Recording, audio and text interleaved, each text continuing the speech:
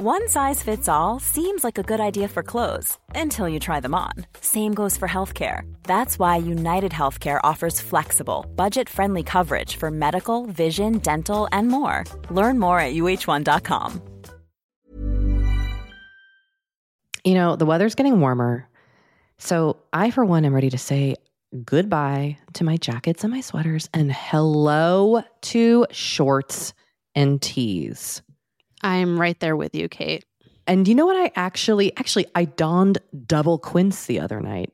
I've got to tell you. Okay. Yeah. This is what's so great about quince, because I feel like I have really been able to update my wardrobe like for the long haul without spending a fortune. I wore a gorgeous white tee, like a simple, perfect white cotton t-shirt from Quince, but it was a little chilly out. So I threw on my cashmere hoodie, also from Quince. Ooh, okay. Like, they have basically given me a lineup of timeless pieces that I feel like keep me looking, I'm going to toot my own horn, effortlessly chic, whether it's winter or summer. They've got premium European linen dresses, blouses, and shorts from $30. You got washable silk tops, really stunning 14 karat gold jewelry, and so much more. Like, truly, the list goes on and on. And the best part is that Quince items are priced 50 to 80% less than similar brands. By partnering directly with top factories, Quince cuts out the cost of the middleman and passes the savings on to us. And they only work with factories that use safe, ethical, and responsible manufacturing practices and premium fabrics and finishes, something that's very important to us. So look, if you're going on a trip, if you just need to update your summer wardrobe, get warm weather ready with Quince. Go to quince.com/forever35 for free shipping on your order and 365-day returns. That's QUINCE.com/forever35 to get free shipping and 365-day returns. Quince.com/forever35.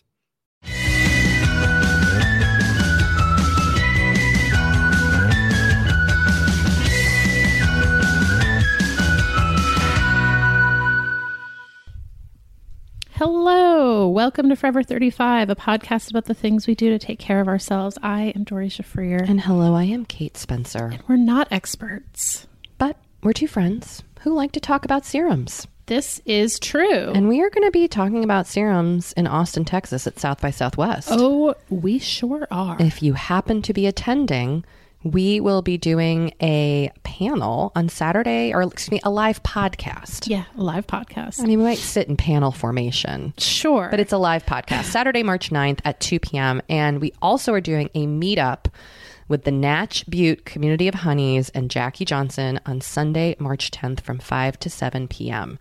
And we will have a link to information about both those things in our show notes. And with the meetup, we are asking, it's free, but we're just asking that you RSVP so we have a sense of how many people will be there. Yes. And the live podcast we will be releasing as an episode, but in terms of coming to it, you have to have a South by Southwest badge. So yeah, don't just show up. Unfortunately. Yeah. But if you have a badge, just show up. Yeah. And just show up to the meetup. We will have stickers. Oh, we sure will. They're on we got them and then both immediately put them on our computers like two cool women. We are so cool. Can't stop our coolness story. Nope. Can't slow it down. Unavoidable. Yep. You're going to feel the heat of it if you meet us in person. How are you doing? Well, I have been really touched by the email and voicemails I've gotten about after I talked about my food strugs, which they've been so nice. People have been so nice and so helpful. And I just want to shout out the listener who called them food strugs. I deeply short for struggles. We appreciate any abbreves. We've gotten a lot of emails, a lot of great suggestions. And I wanted to play a voicemail, one follow-up. Great. But we did receive so many, and I just want to say a big old thank you for that. Because I have been slowly reading through them and listening, and it's been very helpful. But here was what one listener had to say. Hi, Kate. I had to stop the podcast and call with a comment about the last episode. I'm walking the dog, so I'm going to be out of breath, but you know how it is. What you're feeling is wanting to, reevaluate your your thoughts about food is called intuitive eating. So we're all bombarded with diet culture and, thoughts about we need to be this size and this weight and, like you said, we need to eat clean or whatever it is. It's all a big bunch of bullshit. And food is nourishment and food is pleasure. And I love that you want to make sure that your children don't have a messed up mindset about eating when they get older. And, everything you're saying is what a lot of women and men are feeling. I would recommend looking into the Food Psych podcast. Christy Harrison is a dietitian who talks a lot about intuitive eating and health at every size. And, you're not alone. So, love the podcast. Bye. Well, thank you, caller listener. Christy Harrison is a name that seems to be coming up in a lot of the emails that we've received. So I'm going to be doing my due diligence, looking through everybody's suggestions and doing some more research. And I started the first couple of pages of the Intuitive Eating book. Great. Which I had downloaded months, possibly a year or two ago. Okay. And finally I'm getting around to reading it. I am taking a break from my series about the fairy assassins. Oh, wow. Okay. So you're serious about this. I feel like this is important. Mm-hmm, mm-hmm. This is important. Also, I'm on book 7, so I feel like I can take a pause. Yes. So that's been very helpful. And I also finally kind of went back and saw my psychiatrist because I have to check in every few months. Yeah. And I love my psychiatrist. And she was like, "What's the name of your podcast? I'm going to listen to it." And I was like, "I've probably mentioned you before, just FYI." So if she hears this episode, hello, you're the best. But she was really nice, and I kind of dropped the ball in therapy. And she was like, I really suggest that your focus for the next 3 months is just be consistent with the therapy because that's going to help you. I was kind of talking about the food spiral I had been in and all this stuff. And she was like, she was like, the therapy. And I was like, yes. So, she just prescribes you meds. Yes. But she also referred me to my therapist who is also fantastic. So I have an appointment to see my therapist this week, but also I'm going to commit to being consistent with it. Because it honestly has been a few months. I just got busy. And then I was like, I don't know. I just kind of I dropped the therapy ball. So one other thing I wanted to say, Dory. Yes. Just kind of keeping in this conversation about my mental health is that I think I'm removing my commitment to get jacked. Okay. One, because my body has been in a lot of pain lately, which also have gotten many wonderful emails and messages about my back issues. Yeah. So thank you, back's pain sufferers. How is your back today? Amazing today. Oh, good. But I kind of wanted to reframe, dare I say, go on, my narrative. And so I've gone with, instead of getting jacked, getting connected. Like getting connected to myself. Getting connected physically, emotionally, mentally, just connecting with what my body needs. Also in here, I put getting cool with myself. But then today I was like, I like connected better. I like connected. Yeah. So I think connected is replacing jacked. I just thought of something. Go on. Maybe in addition to intuitive eating, there's also intuitive working out. I think there has to be. Because I was just thinking about how pregnancy has just really forced me to slow down and listen to my body more. And I still work out, but I just do what I feel like doing. Instead of what you feel like obligated or like you have to do. Yes. And so if that just means walking kind of slowly on a treadmill for a little while, okay. Whereas I think before I would have been like, oh, that definitely wasn't intense enough of a workout. That doesn't count. Yes. So it's been interesting for me to reframe my narrative around this. So I look forward to your journey. Well, that's kind of what a caller who called in with their New Year intention on a previous mini episode had mentioned, that They made a commitment to move every day, but with no judgment. Yes. So whether it's just stretching or if it's like running 10 miles, it all counts. And I really, I love that philosophy. Isn't it interesting, Dory, how being pregnant has taught you things you didn't know you were going to learn while you were pregnant? It is. I mean, did you think that you were going to be like, this is going to help me connect with like what my body needs more? Oh, no, I had no idea. Yeah, it's kind of cool, right? Yeah. Look at you. Look at me, everyone. And dare I say, look at you, pregnant. I love it. Here I am. You are pregnant. Yeah, so that's what's been up with me. I hosted a baby shower this weekend, and Not mine. Not yours, but I'm also doing that. You are. With a team. You are quite the hostess. I have to say, hosting has caused me a lot of anxiety before. This weekend, it was such a positive experience. Guess what? You're good at it. Okay. Look at that. I'll take it. But I have some new great recipe suggestions. Ooh, So I will include those on our website. But I made a couple things that were a hit. Smitten Kitchen's banana bread, Smitten Kitchen's leek ham and cheese egg bake, which I replaced the ham with spinach. And then my old new friend Pamela Salzman's baked berry oatmeal is so good.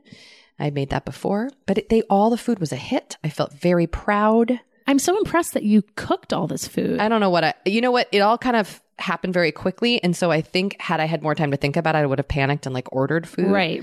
But instead I was like, sure, I can do this. And then it was too late to like and not you pulled cook it off. I did. And my friends were all just wonderful. And it was a really beautiful gathering of women that I love. Oh, so it was a good way to feel. And the weather yesterday was gorgeous. Look, it's finally nice here in Los Angeles. After We what are a so brutal spoiled. winter we've had of 60-degree days and rain. No, listeners who are dealing with real winters, we see you. We do. And we apologize for being LA douchebags. Dory? Yes. Talk to me about what you've been up to, because the baby prep is chugging along. The baby prep is going. Matt, my husband, has been working a ton, like getting home at like 1 a.m. And then being back at work at like... And then being back at work at like leaving for work at like 8:45.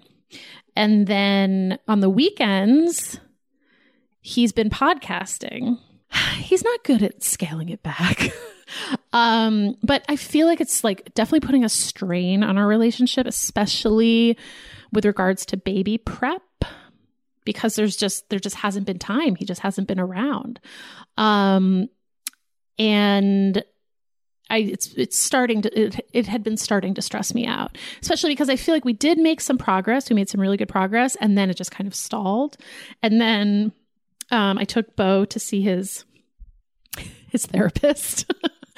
I guess his psychiatrist. Bo really. and I had a similar week. You did. Both got back to our therapy. But his regular therapist was on maternity leave. Oh, cool. So it was a different woman who he had never met before, but he was totally good with her. Oh, aren't you a proud mom? I was a proud mom, and I got to show off his muzzle skills. And we showed him a thing called the Treat and Train. What is that? The Treat and Train is an automatic treat dispenser. Oh. So when you're like training, let's say you're training a dog to be like comfortable behind a gate, Which you are. which I am, you can set it to go on an interval and it'll just dispense treats, or you can dispense it via a remote. Are you kidding? I am not kidding. The advancements in dog training. It is really spectacular. So Wow. we showed it to him and got him kind of comfortable with it, and then I bought one. And it's really cool. I'm really into it. But anyway, he's doing great. But they were like, so, it's really important to get the nursery set up, get the stroller, like start getting him comfortable with all the things about the baby. And I was like, right, okay. And then I was like, okay, we really need to do this. Would it help, because I'm not working 80 hours, do you want me to come over one day and we could do your nursery? Am I infringing too much in being like the third spouse in your relationship? No. I bet we could round up more people. Here's one issue is I would love your help. There's a lot that you could help me with. Put me to work. And then there's some stuff that we need someone whose back I'm not worried about to like move couches. That's fair. And then also yesterday we went to the accountant. Oof. And so that sort of sent me into another spiral. Oh, you guys are going, that's a lot of just like those challengey, like icky spots. Yeah. It was a lot. And so we did that. The accountant did sort of send me into a spiral about our finances. They're not horrible. And we actually made a lot of progress this year in terms of like paying off debt, which had just been accumulating because of IVF. Yeah. So that feels good that like we're pretty much out of debt. Oh, that's a great feeling. Which is a really, really, really good feeling. However, I don't feel like we have that much else to show for it of like what we made last year. Like we're just like, oh, where did that money go? Like neither of us is particularly great about budgeting. Also, our incomes fluctuate because we are creative professionals and you can never predict like when you're going to be working, when you're not going to be working. Yes. So there's a real like feast or famine kind of feeling. And then like Matt, for example, like Matt will be on hiatus for 2 months and there will be no income. Right. Hiatus means he's just not working. He's just not working. So there's no money coming in. Right. So, you have to kind of plan for that. I don't know. It's weird. It's like I've been freelance before, but every time I'd been freelance in the past, my partner had like a steady W-2 job. Right. And so for both of us to be in this sort of like, well, we don't really know what's going to come in is like a little stressful. A lot stressful. I would say a lot stressful. Yeah. Yeah. Money, period, is so stressful. Yes. And I'd been thinking about finding some sort of financial planner for like years because Matt and I also like, we're more on the same page now, but historically, I think we've been pretty far apart when it comes to money stuff, just in terms of like how we were raised and our attitudes about money and how we spend it and et cetera. Actually, the chat we had with Amanda Clayman about this was quite illuminating. Oh, yeah, that was fascinating. But I was finally like, okay, this really needs to happen. So I got some recommendations from some friends, and I emailed a financial planner this morning here in Los Angeles. Actually, he calls himself a financial coach. Okay. All right. Either way. Yeah. And so I'm hoping he can just kind of like take a look at our finances, and we can say to him, like, we really want to buy a house in the next year. Like, how can we make that happen? We need to save short term for this. Like you know what I mean? Like there's just, what should we be putting aside for retirement? Like all that kind of stuff. Like we just need someone to be like, here's what you do. Yeah. So I'm feeling better. Good. Well, I love that you made a proactive choice. Thank you, Kate. Oh, I mean, you're welcome. Doree, I also find financial stuff really anxiety inducing. Yeah. It's challenging. It is. And it's such a challenge for relationships. Yes. I believe there's like an old New York Times article about like the 10 things you've got to figure out before you get married. And I think like how you both handle money, deal with money, totally feel about it is like number one. I think we knew how the other person felt about and dealt with money. We just hadn't come to like a resolution. Right. About like it. You found your like same footing. Yeah. So, and I think it's finally sinking in for Matt that like we are a team, like we have the same goals. And we need to work together. He can't be like a lone wolf. And he also, he wants to carry every burden on his own, and he can't do that. I think a lot about our conversation with Ashley Ford and how her husband, I forget exactly the context of the conversation, but he was like, I'm doing this for the team. Like, yes, we're a team. Yes. And everything I do is for the team. I've thought about that like 50 times since we talked to Ashley. Yeah. It's so important. Yeah, it's been something I've been thinking about a lot. So I don't know. Keep everyone updated. All right. Okay. Well, we've got a lot of balls in the air. A lot of emotional balls. A lot of emotional balls. Not to be confused with sweaty balls. Oh, Dory. On that note, we're going Dory to take a always knows. short break.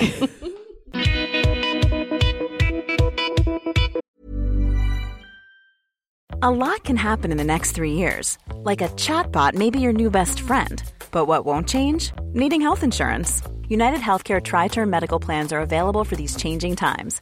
Underwritten by Golden Rule Insurance Company, they offer budget-friendly, flexible coverage for people who are in between jobs or missed open enrollment. The plans last nearly 3 years in some states, with access to a nationwide network of doctors and hospitals. So for whatever tomorrow brings, United Healthcare Tri-Term Medical Plans may be for you. Learn more at uh1.com. Kate, I feel like we are like barreling into summer. It's happening so fast. It is. And I feel like also with summer just come more social events. There's weddings, there's nights out, it's vacations. I mean, like all the things happening in summer. And what I love is that Honeylove has just the right thing for all those events. Feel comfortable and confident this summer with Honeylove's best-selling Super Power Short. The Super Power Short smooths, shapes, and lifts, giving you a flawless silhouette under any outfit with targeted compression technology that distinguishes between areas where you want more support and areas you need less compression. It's designed to work with your body, not against it. Speaking of working with your bod, the crossover bra, which I'm wearing as we speak. I wear that thing every day. I do too. It's my favorite Honeylove piece. Let me just tell you why. Yeah, get into it. Okay, do you want to tell me why? No, I was just going to say, like, I don't even need to wear it to events. I wear it, like, the event is every day of my life. Yes, that's such a good way of putting it. The bra gives all the support of traditional bras without using any underwires. And just like sidebar, I have put on some of my old underwire bras lately and been like, oh God, like get this off of me. No, thank you. Once you start wearing Honeylove, you're just like, no, not going back. You see how it could be. Yes. Also, like summer sweat under those underwires is like, ugh, the worst. Now you don't have to worry about it. Get the support you need with the comfort you deserve and treat yourself to the best bras and shapewear on the market. Save 20% off at honeylove.com/forever. Use our exclusive link to get 20% off honeylove.com/forever. After you purchase, they'll ask you where you heard about them, and please support our show and tell them we sent you. The summer vibes are just getting started, so shape your life with Honeylove. You know, Dory, we talk to a lot of really fantastic, intelligent people on this podcast, but I don't know, maybe you're like us and you want to go even deeper. I'd love to go deeper. We like to go deep, and that's not only possible with today's sponsor, but also easy to accomplish on Masterclass. Every year, I get really into the classes offered and the instructors offering them. Like, I'm all over the place with the things that I like on Masterclass, but this year I am very interested in the class Redefining Feminism, which is 14 lessons from Gloria Steinem. Okay. Now, they dissect issues women face in the U.S. and ways we can play a role in the feminist movement in our everyday lives. Look, I majored in women and gender studies in college, so this is right up my alley. But even if you didn't, even if you're like, this is the first time I'm hearing those words. I would argue, especially if you didn't. Yes. Get into it with Masterclass, because this is the year you can really learn from the best to become your best with Masterclass. Go from just talking about improving to actually doing the things you've been wanting to do with Masterclass. And it doesn't have to be redefining feminism with Gloria Steinem. It can be gardening in your own garden or your yard or patio. It can be learning to cook Indian food or designing a space that you love. Masterclass offers over 180 world-class instructors. So whether you want to master like negotiation with Chris Voss, or think like a boss with Martha Stewart, or maybe capture your vision through photography with Petra Collins, Masterclass has you covered. With Masterclass, you get unlimited access to intimate one-on-one classes with the world's best. And right now, Our listeners will get an additional 15% off an annual membership at masterclass.com/F35. Get 15% off right now at masterclass.com/F35. That's masterclass.com/F35. You know, the weather's getting warmer. So I, for one, am ready to say goodbye to my jackets and my sweaters and hello to shorts and tees. I'm right there with you, Kate. And you know what? I actually, I donned double quince the other night. I've got to tell you. Okay. Yeah. This is what's so great about quince, because I feel like I have really been able to update my wardrobe like for the long haul without spending a fortune. I wore a gorgeous white tee, like a simple, perfect white cotton t-shirt from Quince, but it was a little chilly out. So I threw on my cashmere hoodie, also from Quince. Ooh, okay. Like, they have basically given me a lineup of timeless pieces that I feel like keep me looking, I'm going to toot my own horn, effortlessly chic, whether it's winter or summer. They've got premium European linen dresses, blouses, and shorts from $30. You got washable silk tops, really stunning 14 karat gold jewelry, and so much more. Like, truly, the list goes on and on. And the best part is that Quince items are priced 50 to 80% less than similar brands. By partnering directly with top factories, Quince cuts out the cost of the middleman and passes the savings on to us.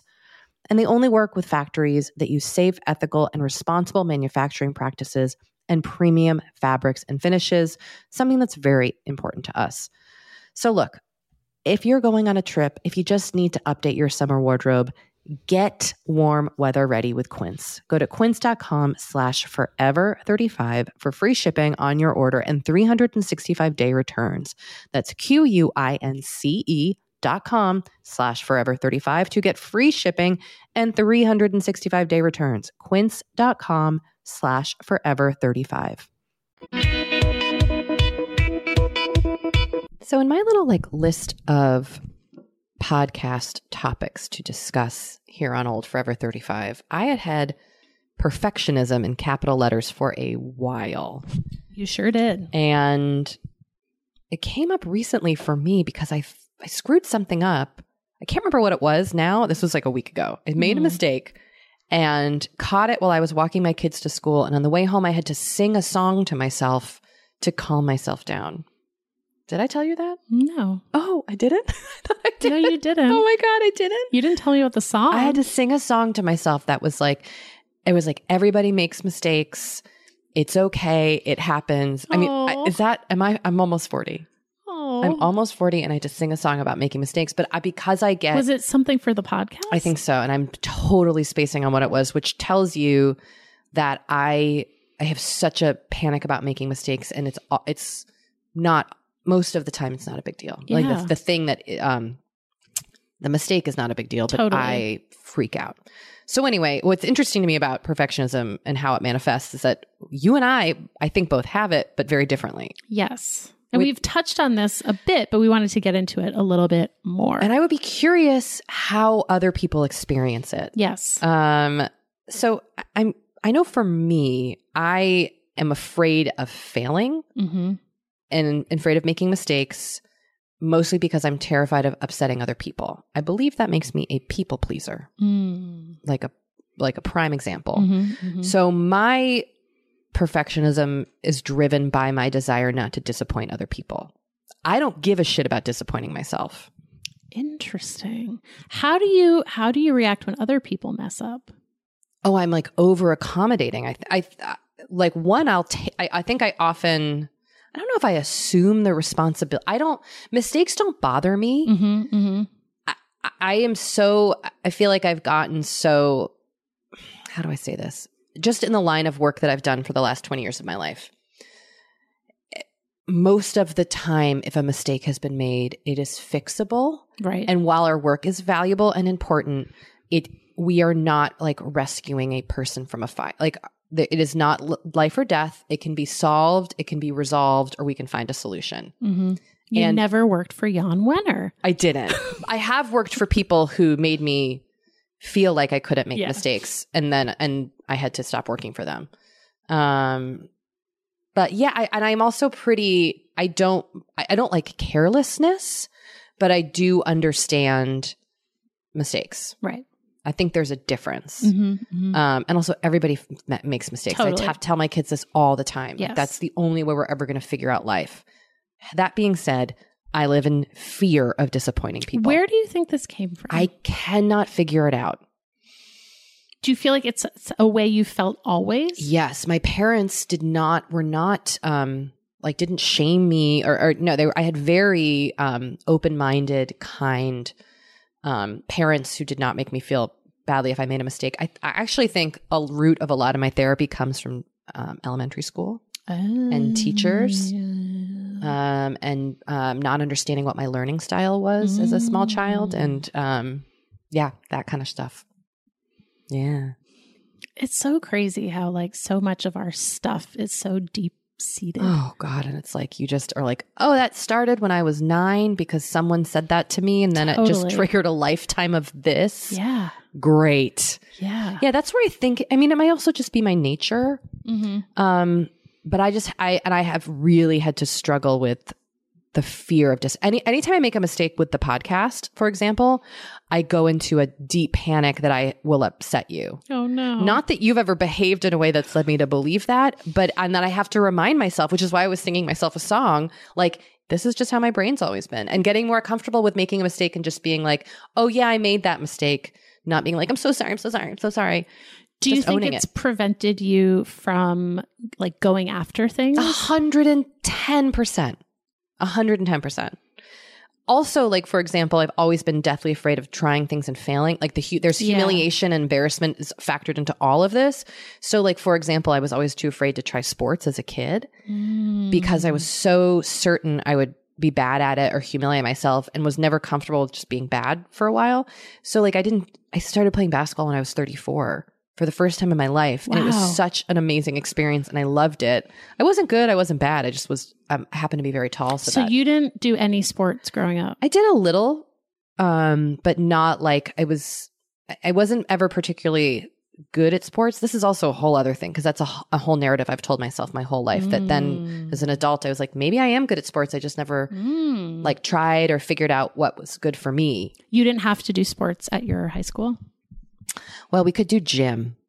So I think I was often, or we could manage a team. Like I managed the hockey team. I managed the soccer team. Okay. I did gym. Okay. I used to horseback ride, which I still love and try to do. That's sporty. You know, it's a thing. It's sportif. So I know it's all tied up in like a big knot that hurts to touch. Oh, you know that feeling? Do I sound sad? That makes me sad. It does? Yeah. Oh no. But I'm working on it now as an adult. Like I am starting to really examine it and become less afraid of not pleasing everybody. It's liberating to not feel like you have to please everyone. I haven't ever gotten there. I'm deathly afraid of disappointing human beings. Anybody, be it a person who listens to this podcast, be it my children, my partner, my parents, you, bosses. I mean, that's also that I'm going to shut up. But I also, for example, have been too scared to tell a boss like while I was really quitting my job because I didn't want to disappoint them. Like even quitting jobs is hard for me because I'm so afraid of disappoint. And every time I've had to quit a job, the person's like, that's too bad. I understand. You know what? Nobody makes me feel bad. You know what has helped me a little bit because I'm not like a people pleaser, but like I obviously care what people think about me. I'm not like a sociopath. No, but but people pleasing is like a real. I don't think you have that. Yes, yeah. I don't have that. You have it, and my husband has it. You and I are. So I surround myself with people pleasers. We all just want to please you. No, but one thing that has helped, because I think even though I'm not a people pleaser, I was as like a young adult, as a teenager and young adult, I thought everyone was just always like judging me. Oh, interesting. And so what I finally realized is like most people aren't paying attention to you. Most people are just worried about themselves, like myself included. Me too. And for the most part, like most people just don't care. It's interesting. A lot of us live in fear that everybody else is judging us, and then we're not judging. You know what I mean? Like we can see that we're not judging other people. Totally.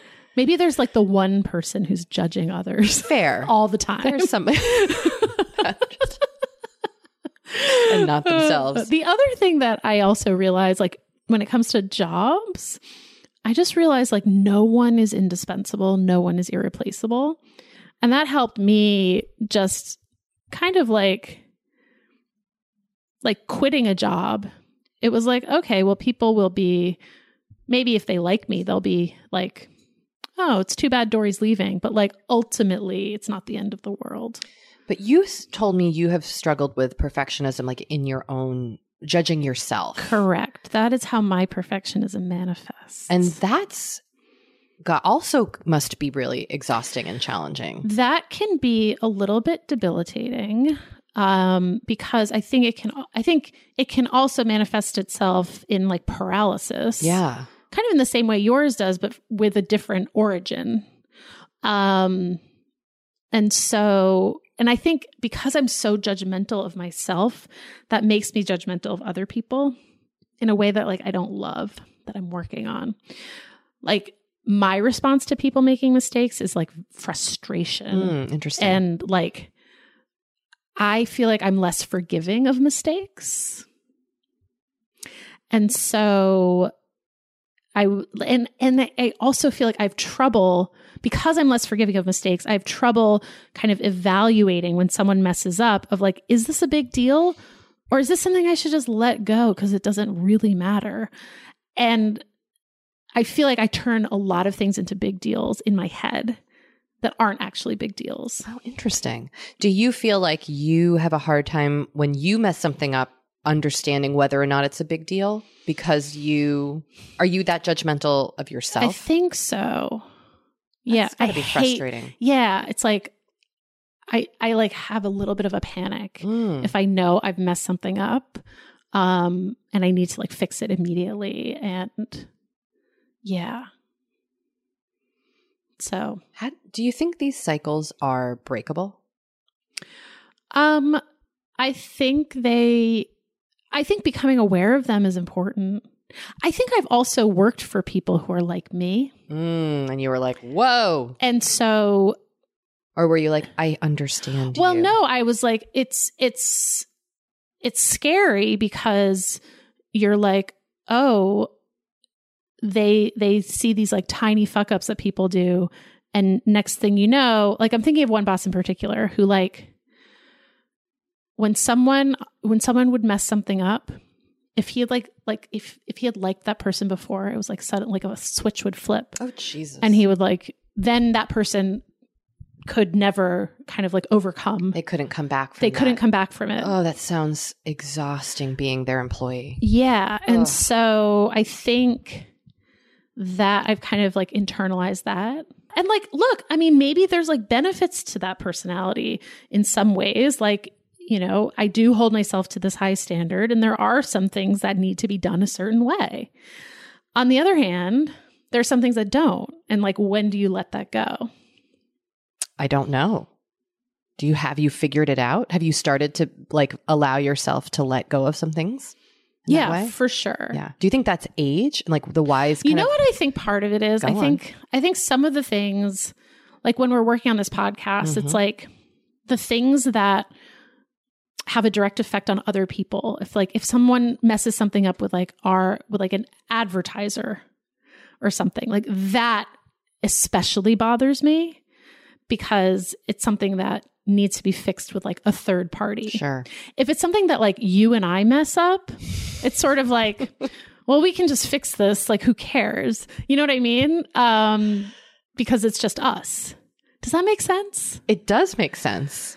So I'm going to remember that the next time I do something that is so not a big deal that I then have a small spiral about and have to sing a song to myself about. Yeah. Like, I feel like it's actually been good to be in charge of our own thing because I'm like, okay, like no one cares about XYZ. Like we can just fix that.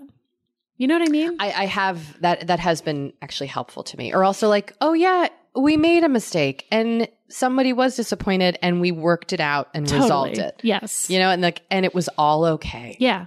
Yeah, exactly. Or like you make a mistake, that person stops working with you or whatever it is. Like, right. Well, I think it's all okay. I think for both of us, it's important for us to see that like the world doesn't end when we make a mistake. No, but you know what? We should interview somebody like this is, how the fuck does a doctor do it? Like a surgeon. Oh, totally. How do you do it? Anybody, a person driving a bus. Like I couldn't bear that responsibility all day fucking long. Yeah. Oh, I know. Thank God we just do a podcast about serums. And even then, there's a lot. I am a mess. No, I mean, that is, you're right. This is like, we have luckily set ourselves up in a somewhat of a low stakes situation where like we can hopefully figure it out. But right. Listen, if you are existing in a more high stakes career or a more high stakes relationship, whatever it is, I would love to know how you manage the fear of making a mistake or how you handle it when you do make a mistake. Because we're fucking humans. Yeah. We're going to make mistakes all day long. Mm-hmm. And sometimes, Dory, beautiful things grow from mistakes. Well, I mean, I feel like I don't want to talk about this for hours, but like, I think that growing up, I wasn't taught to fail. And that led to like a real fear of failure. And I feel like I've been more like risk averse. And I think that is a manifestation of perfectionism. Totally. And so I'm trying to become more willing to take risks and kind of like jump into something blindly. So pregnant skydiving is a thing you want to try this week? Yes. Is that what you're saying? That is totally what I'm saying. I love that. And I also do feel like the older I get and the more my mortality sinks in, the more I'm like, I just got to do it. Mm-hmm. Just have to try. You just have to try. If not now, when? Someone did recommend Braving the Wilderness to me by Brene Brown. I've read a bunch of Brene Brown's books, but I haven't read that one, so I'm going to try it in terms of just dealing with perfectionism and mistakes. So I look forward to just a small rec that I haven't actually read. Okay. But we'll follow up. Great. Our guest today is Catherine Price. Catherine, welcome to Forever 35. Thank you for having me. We're so thrilled you're here. Let me read your bio for our audience. Catherine is an author and science journalist whose articles and essays have appeared in the Best American Science Writing, the New York Times, Popular Science, the Oprah Magazine, the Los Angeles Times, San Francisco Chronicle, Washington Post Magazine, among others.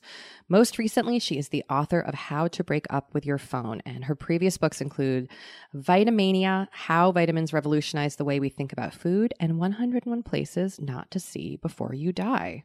Which I feel like we could just talk. We could just the best title. I know. We've got a lot of work to do, I think. Don't bother going here. So, Catherine, we're thrilled you're here because you have been a requested guest for the podcast, and your book has been recommended to us many times. Because that's great. I specifically am a phone addict. Dory, do you identify as a phone addict? I think I have a phone addiction. It might not be as bad as yours. To be honest. I don't think it is. But yeah, I mean, a bit of a background, Catherine. I was recommended your book so many times, so I got it, but I got it on audiobook, which then just seemed to defeat the whole purpose of breaking up with my phone. So now I have read your book in the actual paperback, and I feel like that was a much healthier choice. That's funny. Well, I will say I hear that from a lot of people, and I always like to push back a bit and say that although I say breaking up with your phone, I mean it in the sense of breaking up to create a better relationship with it, not getting rid of it entirely. So when people ask about the audiobook thing, I ask them, well, was that pleasurable for you? Do you enjoy listening to books? And if you do, that's great. So note, you should not feel shame or guilt about that. I approve, I support anything that feels like a good way to consume books. Oh, well, thank you. I feel very validated. There we go.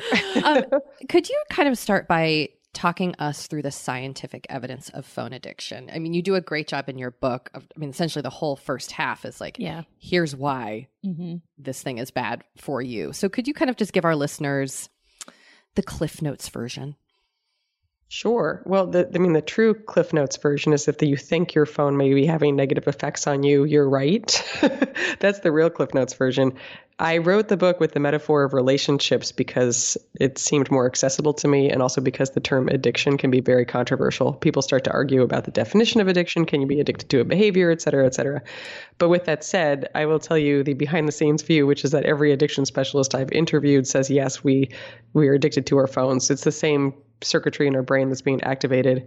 And while it might not be as destructive, well, I would argue in most cases it's not as destructive as, for example, an opioid or chemical drug addiction, it definitely is destructive. And now that there's an official recognition of a behavioral addiction and gambling as being an addiction, that opens the door for the widespread acceptance of other ones like that, such as our phones.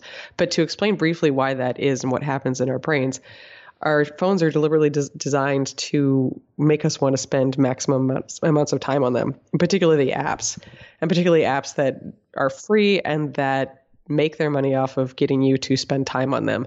And those are in particular social media apps like Facebook, Instagram, and also news sites, which are based on advertising, and games, internet dating, the ones that you really keep going back to that people compulsively use. So people really should be aware of that. The phones are designed in the exact same way that slot machines are designed to keep us engaged with them, which is very disturbing because slot machines are widely considered to be the most addictive machines ever to have been invented. And both those devices, the phones and slot machines, use the same tricks, which is that they activate the dopamine system in our brains. And dopamine is a brain chemical. The best definition I've heard is simply, most comprehensible definition is it's our brain's way of recording when something is worth doing again.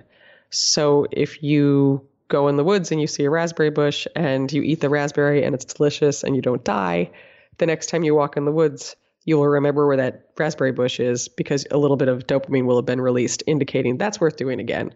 And the exact same thing happens with our phones, where you check your phone, you find some kind of reward waiting for you, a piece of new information, an email, even something infuriating. There's something there. Dopamine is released saying that was worthwhile, and you want to do it again. And you get to the point where just the sight of your phone can be enough to trigger dopamine release. And fascinatingly, the dopamine that's released in anticipation of an activity is actually twice as high as the dopamine that is released when you're actually doing it. So long story short, if you feel you have difficulty resisting your phone cravings, you are most definitely not crazy. You're just human. And the dopamine system in your brain, which is evolutionarily essential because it helps us remember to eat and procreate, is being hijacked for something not so great, which is to keep you on your phone. And these are all features, not bugs. Like these smartphones were designed and these apps were designed deliberately to access this. Well, it's interesting because you think, okay, raspberry bush, right? That's natural. It's evolved that way. But humans didn't have any control over what that bush looks like or the color of the raspberry. Over the years, it's now a color that people or creatures that can see the contrast between green and red are naturally attracted to. But our phones are human creations, and every single thing on the phone is the result of a decision made by a human being. So even just the color red that you see for notifications, the badges on your phone, that's deliberate. It's not purple, right? And it's not purple because purple's less attention grabbing than red is.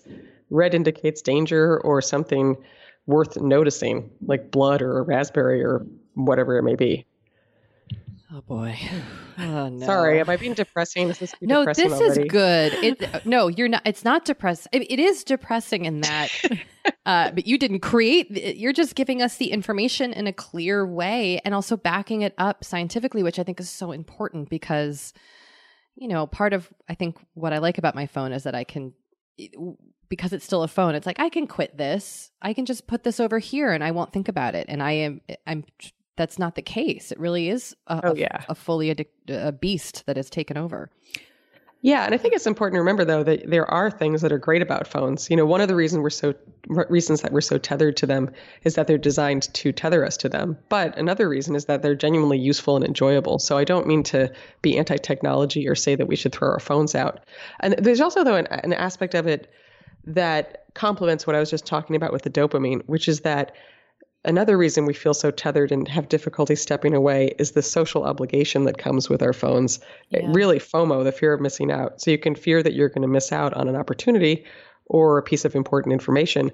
But you also increasingly worry that you're going to drop the ball on some kind of social obligation, like a text message you're not responding to or an important email. And I think it's really interesting to think about how smartphones with all of these different messaging type apps, Instagram and Facebook and WhatsApp and all these things, you end up with all of these social quote unquote connections, often with people you've never met.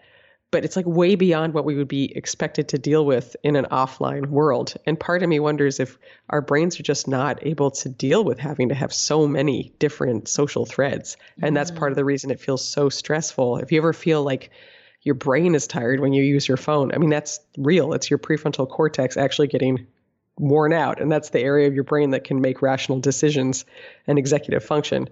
It's just really interesting to put together what we know about how the brain works and how the brain changes in response to different stimuli and then apply it to what's happening with our phones.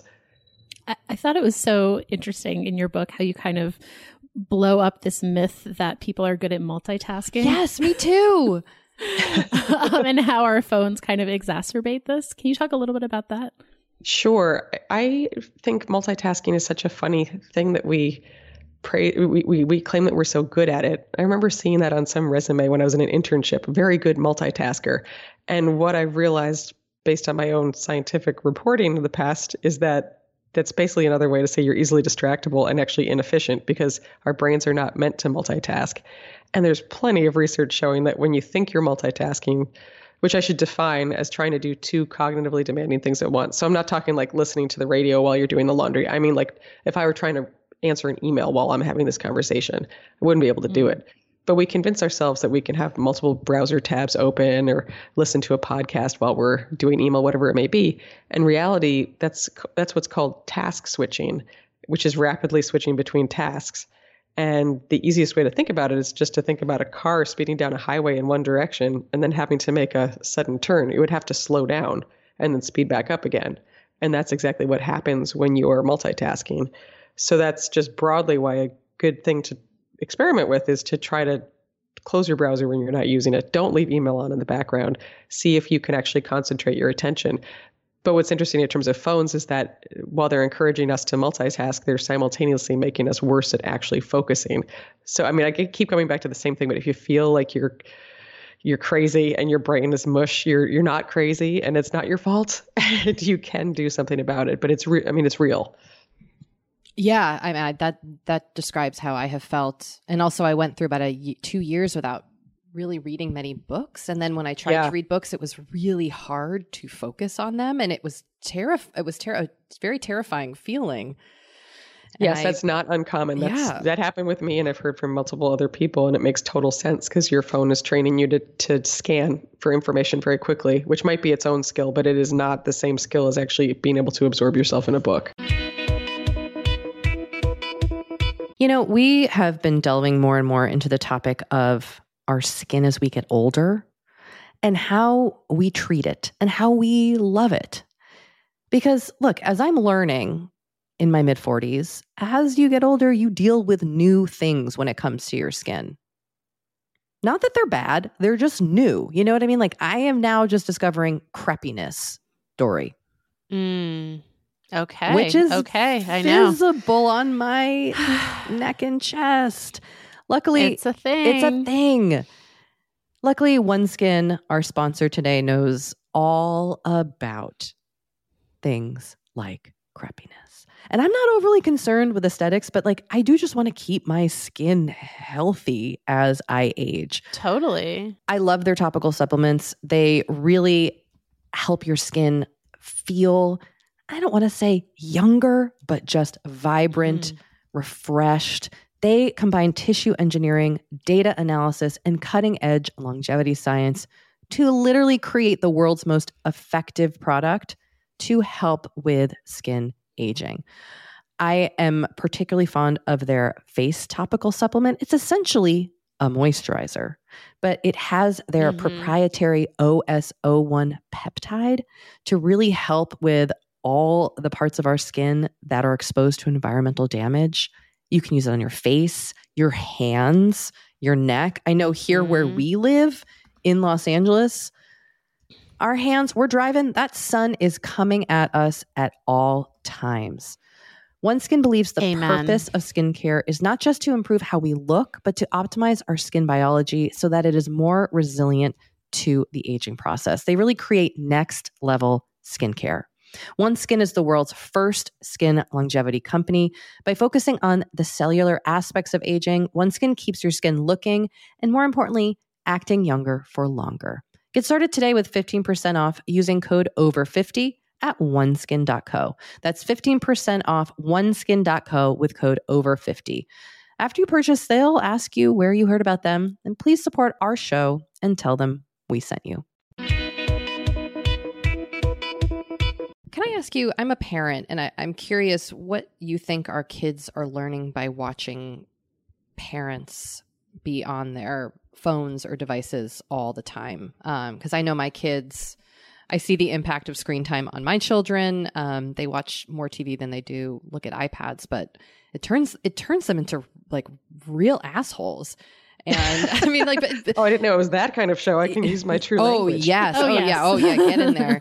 But it is very interesting, and observing their behavior after they use, a tablet or whatnot, and then wondering how they're seeing us behave, because it's not like, adults are any different. I'm assuming my phone is doing the same thing to me. So I'm curious what you think, as parents, people are demonstrating to their children when we use our phones this much. I think we're effing them. I couldn't quite get myself to It's say it. I okay. don't know if it's gonna, but we are. I think it's really bad, and I don't mean to be alarmist I do mean to be alarmist because I think we should be alarmed. And it's the same thing with the addiction, where I try to phrase it in kind of gentle ways. But if we're being totally candid, I'm terrified by what this is doing to children. I have a 3.5-year-old. She does not use the phone. I do my best not to use my phone when I'm around her. She's only seen Mary Poppins and old Mr. Rogers shows. Highly recommend that, by the way. So soothing. But even with that, she'll watch Mr. Rogers and you go to turn it off and she'll throw a fit in the way that I've never seen her do for anything else. And I think TV is different from phones, which is important to emphasize, because a lot of people will say, oh, technology, we always freak out about technology. There are several important distinctions. One being that we keep our phones with us at all times in our pockets. It's like slot machines in our pockets, but also that they're interactive. They interrupt us when we're trying to concentrate on something else. And they also provide this instantaneous feedback that television doesn't, because you're passively consuming it. You're not interacting with it. And if you think about how you study, right? If you're trying to learn something, at least back in the day, you'd make flashcards and you'd show yourself repeatedly, right? The same repeated information to try to train your brain, which actually does change the physical structure of your brain when you learn new things. Anyway, we're doing exactly that kind of stimulation with the phone, and we're doing it for hours a day. I mean, the best stat I've found is that the average American is spending upwards of 4 hours a day on their smartphone. Oh, boy. And for kids, so to your point about the adults, it's very insightful, because a lot of people are like, oh, the children, but they don't look in the mirror at all, and they don't recognize their own problems. But I will say that for children, it's particularly concerning because their brains are still developing. So they don't yet know what it was like to get lost in a book. I mean, honestly, if I had the choice as a 3-year-old between a video on a phone and a storybook with words and pictures that didn't move that I have to get a grown-up to read to me, I'd probably pick the video. So, yeah, I think it's very, very, very important for parents to be cognizant that this is not innocuous. It's changing children's brains. Many things we don't yet know about that, but I really push back on the idea that we need to be waiting for these long studies to come back to prove definitively what that's doing to, I don't know, children's brains. I think we know. We know enough to take action.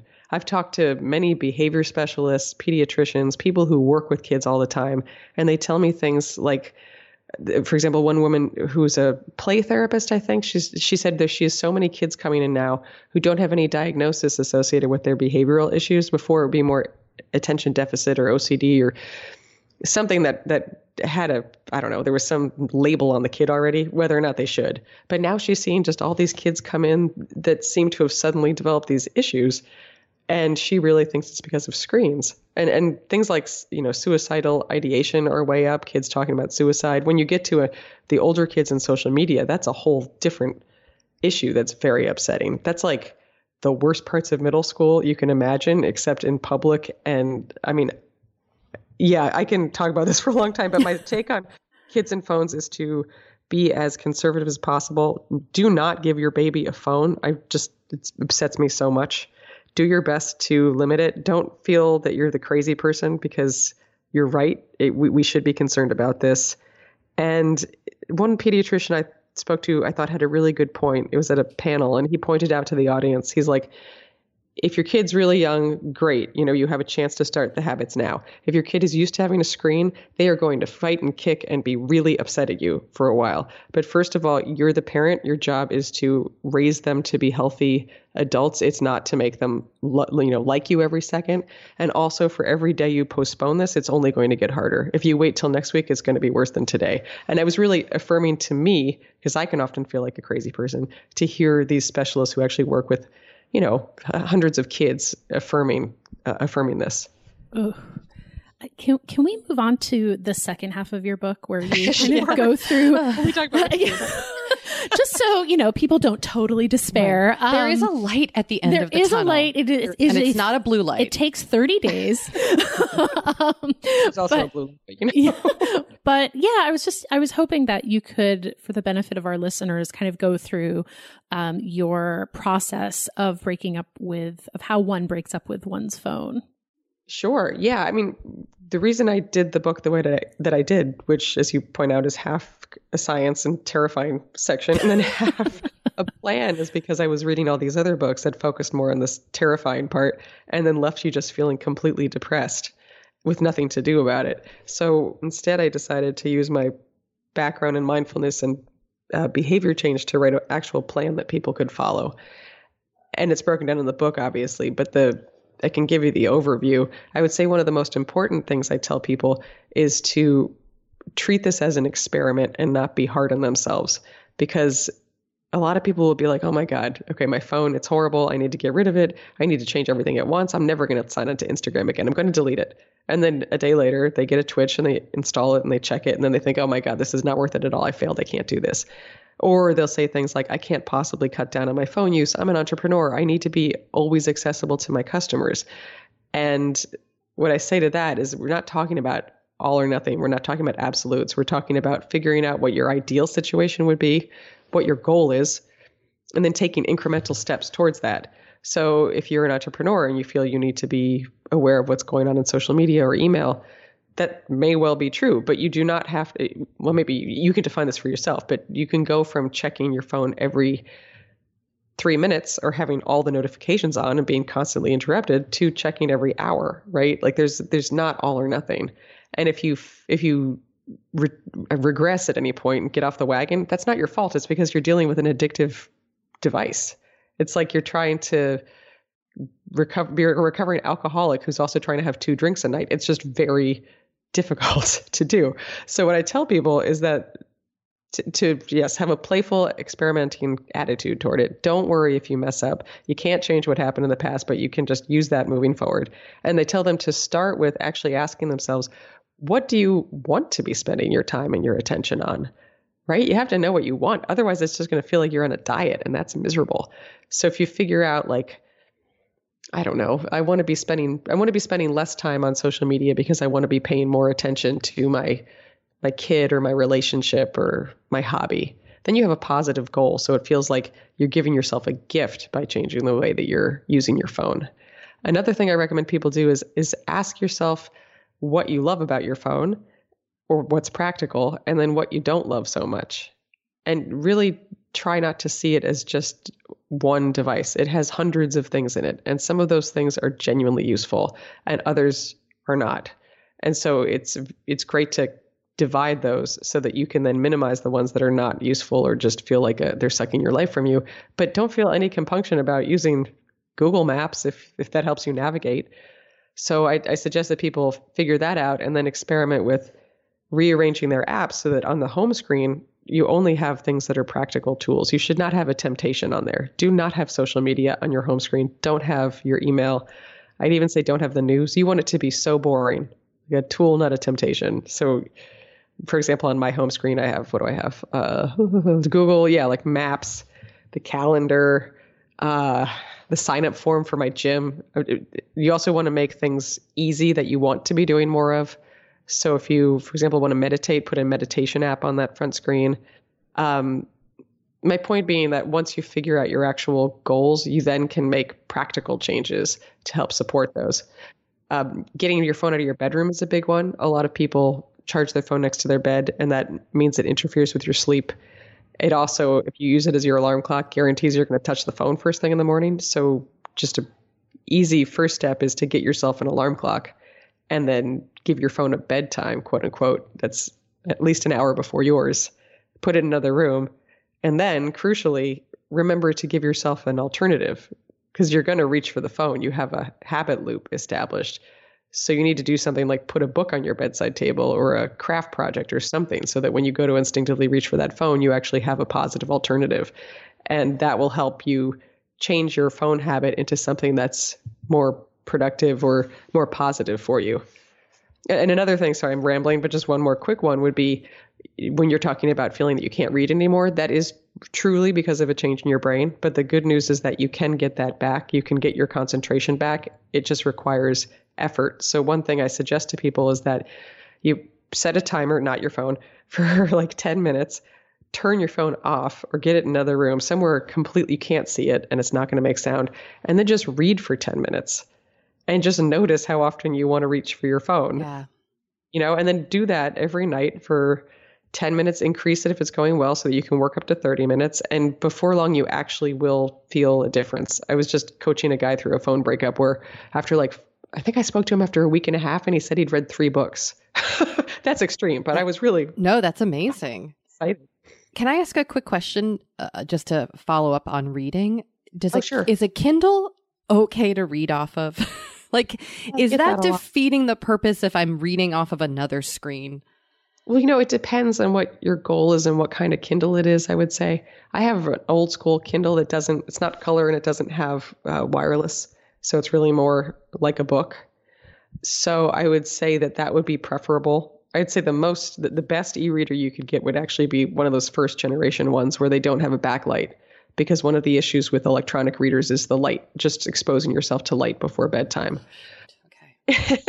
But in terms of, if you're able to, I haven't used a new one that has all those other bells and whistles, but anything that has lots of links or the ability for you to wander off into the internet is not a good idea. But if you have a way to block out everything, and also just notice how you feel. If you feel like you are being nourished by that experience and you're not feeling distracted and you think its benefits outweigh whatever potential problems there might be, then I would say go for it.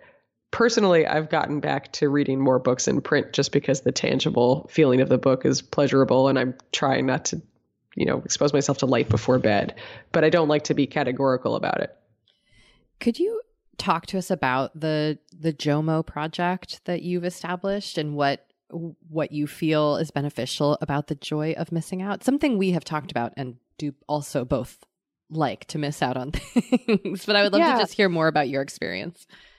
Well, FOMO is, the fear of missing out, as we were talking about before, drives so many of our behaviors around phones, from missing out on opportunities to missing out on responding to people, whatever it may be.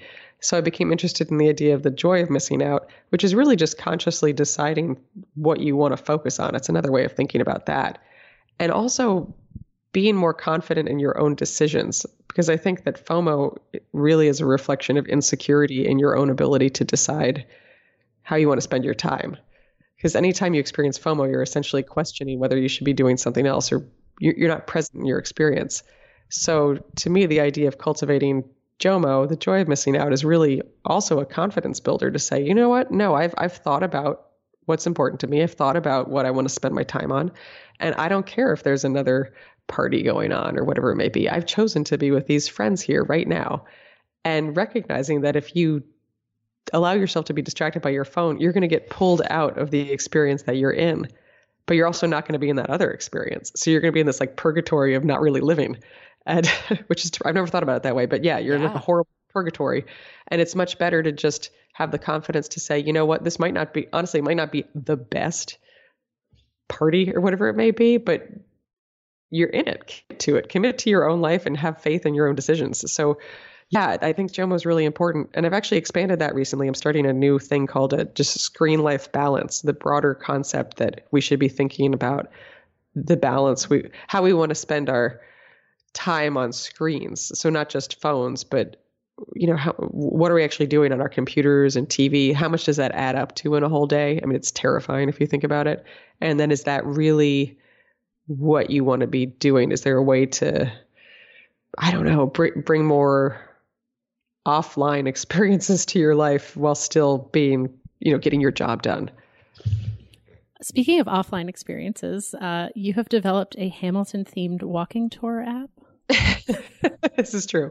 Please tell us more about this. Yeah. That is a totally different subject, but I am a huge fan of Hamilton. I recently managed to get Lin-Manuel Miranda to tweet back at me, which I recognize all the ironies of what I'm saying concerning my book, but I was like, this is what dopamine feels like. Now my morning is screwed because now I have to keep checking to see if he responded. Anyway, it's a bit of a tease. He never wrote back again, but I'm a big fan of it, and I live in Philadelphia, and I was reading the Ron Chernow biography of Hamilton, and I started to realize that a lot of things in the musical actually happened here, not in New York. And I have plenty of allegiance to New York. I grew up there, but I was like, wait, Philly, it's all the affair is here. The first bank is here. The Philadelphia was the capital of the United States from 1790 to 1800, which is part of his tenure as Treasury Secretary. So I started putting together this walking tour that combines the historical sites with the songs about the events that occurred in those sites. And I found this company that has this very easy to use like walking tour platform, and made this app. And it's been so fun because it's led to offline experiences I never would have anticipated, like getting to know the tourism community in Philadelphia, because they didn't have an app, they didn't have a walking tour app. And so they've adopted that one as the one that they promote to visitors. That's so cool. That's awesome. Yeah. Oh my goodness. So it's like this neat, I've got to meet interesting people. I love Philadelphia. I've gotten to meet people who also love it. And it's just been a really fun side project. Very cool. That is very cool. And an example of a positive use of a phone, right? Yeah, like exactly. That's how we can use it for cool things. Exactly. Yeah. And it's exactly what you're saying, and I think that one of the key takeaways there is that it led to offline experiences. Yeah. I also noticed that as part of the JOMO project, you run a 30 days of gratitude, and you talk about the scientific research that backs up the value of gratitude. And so gratitude practices are something that we talk about often on the show. So could you tell us a little bit about the value of gratitude and what it does to our brains? Sure. I got interested in gratitude when I was asked to write a piece about it, I think back in like 2007 or something like that. And it basically, I think it's basically you're reorienting the way you think about the world to be seeing it more through a gratitude oriented lens. And I think sounds so simple, but that really is what it's about. And I remember likening it to starting to pay attention to one particular thing in your environment you never paid attention to before. Like if you decide you were going to notice mailboxes, you're suddenly going to start seeing mailboxes everywhere. And the same thing is true with gratitude, where if you start trying to consciously notice things that you could be grateful for, you'll start to recognize that they really are all over, and they don't have to be profound. It can be as simple as the other day I was leaving the gym and I was thinking, I'm so grateful to feel physically strong and in no pain. And then ironically that night I went to bed and my shoulder I had surgery on 8 years ago started to act up and actually is totally messed up now. But for that moment, I actually was consciously cultivating gratitude and it felt very nice. Yeah. So it's just we do something with our daughter actually, where we take 3 breaths before dinner and then we try to say something we're thankful for. And she's 3.5. So this is like a bit abstract, I will say, but it's really, I don't know. I think it's important to have rituals and traditions that make us feel good and make us appreciate what we have, since there's obviously so many challenges, all around us. I love that. Yeah, me too. Well, I think that's a great note for us to end on. Yeah. Catherine, where can people find you? So yeah, the book website is phonebreakup.com. I am on social media in the limited capacity of exactly this kind of thing, like trying to really connect with people. So that is Twitter. It's at Catherine _Price, and Instagram is at Catherine Price, just to be confusing. But there's a contact form on the book's website. And I encourage anyone to reach out and to check out the resources there. And I'm launching a new site, screenlifebalance.com, that should be up soon. Cool. Awesome. Thank you again. This has been really great. Yeah. Thank you, Catherine. Thank you, guys. Take care. All right. So let's dig into our last week intention story. Let's do it. Because you were going to kimono your office. And I pretty much did. So what does that mean exactly? You're still moving things out. Yeah, but kimono is, if I'm getting this correct, it's the step of Marie Kondo's method where you clear away like papers and miscellaneous things. Ugh, there's so much of that. I feel like on the Netflix show, it was often like the stuff in the garage that she was kimonoing, or she was showing people how to kimono.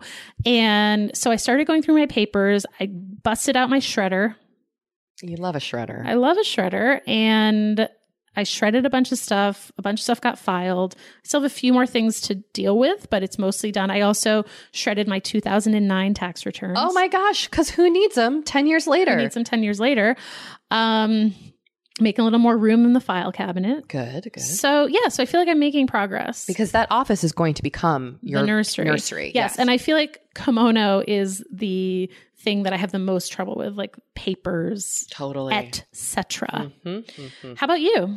Well, I had committed to starting the intuitive eating book, which I did, albeit just a little bit, but I'm getting into it. And then I also said I was going to try to learn how to cook eggplant parmesan because it's my favorite meal and I've never cooked it in my life. And I did cook it. And it was great. Oh, eggplant parm is so good. The best part is nobody else in my family likes it. So I was able to have it for like dinner and then like 3 lunches. Ooh, yeah. Yeah, I love that. And like by all means, hate eggplant, family. Totally. It's their loss. But it came out great. I kind of actually made up my own version, which was fun to kind of just improvise. Yeah. And it was really good. So I don't know. I might make it again. Great. Yeah. What about this week? What are you doing? Okay, so I have kind of an intention that's been on my to-do list for a while that I think I would really like to nail down. And that is to do some research on volunteer opportunities I can do with my children. I think it's important for me to be more active in the community and also for them. Great. So I'm going to kind of see realistically what we could all do together. Cool. Yeah. Love that. How about you? So when this episode airs, we will be about to go to South by Southwest, but we are recording it a little bit earlier, and I'm about to go to New York for a few days, where it is going to be quite chilly and possibly snow. Ooh. So I'm trying to just be chill about my travel in more ways than one. This has come up before. Yes. Yeah. I think I should be okay, but like, I'm going by myself. I'm 32 weeks pregnant. It's going to be cold. I'm going to see some friends. Good. I'm excited about that, but I'm also sort of like I'm getting exhausted at the thought of like taking the subway. Yeah, that's hard. You know what I mean? Yes, I do. It's exhausting. It's exhausting like when I go back to New York, not pregnant. Yeah. And I did it pregnant once in New York. But I'm excited to try out the like, will someone give me a seat on the subway experiment? I can tell you from having done that experiment, nobody gave me seats on the subway. That's so great. And it was, when people did it was... women, right? Yeah. Yeah, I've heard this too. Yep. Yeah. And I think with people staring at phones... yeah, people are just oblivious. Yeah, nobody would even notice. Anyway. Well, I look forward to that. Have a great time. not to end on a negative note. But speaking of South by, just want to remind everyone again that Saturday, March 9th, 2 p.m. is our live podcast. And then the next day, Sunday, from 5 to 7 is our meetup with Jackie Johnson and the Natch Butte Honeys. And the link to the RSVP for the meetup is in the show notes. We'll also have a link to info about our live podcast. And friendly reminder, we have a voicemail number. You can call us at 781-591-0390. Our email is forever35podcast@gmail.com. And you can join our Facebook group at facebook.com/group/forever35podcast. And if you like the show, please leave us a review on Apple Podcasts or tell a friend. And if you really like us, you can even mention us on social media. And a reminder that everything mentioned on the show is always on our website, forever35podcast.com. And you can follow us on Instagram at Forever35Podcast and on Twitter at Forever35Pod. And of course, never forget that Forever 35 is hosted and produced by Dory Shafrir and Kate Spencer and produced and edited by Sammy Junio. And Lane Hammer is our assistant. Bye. Bye.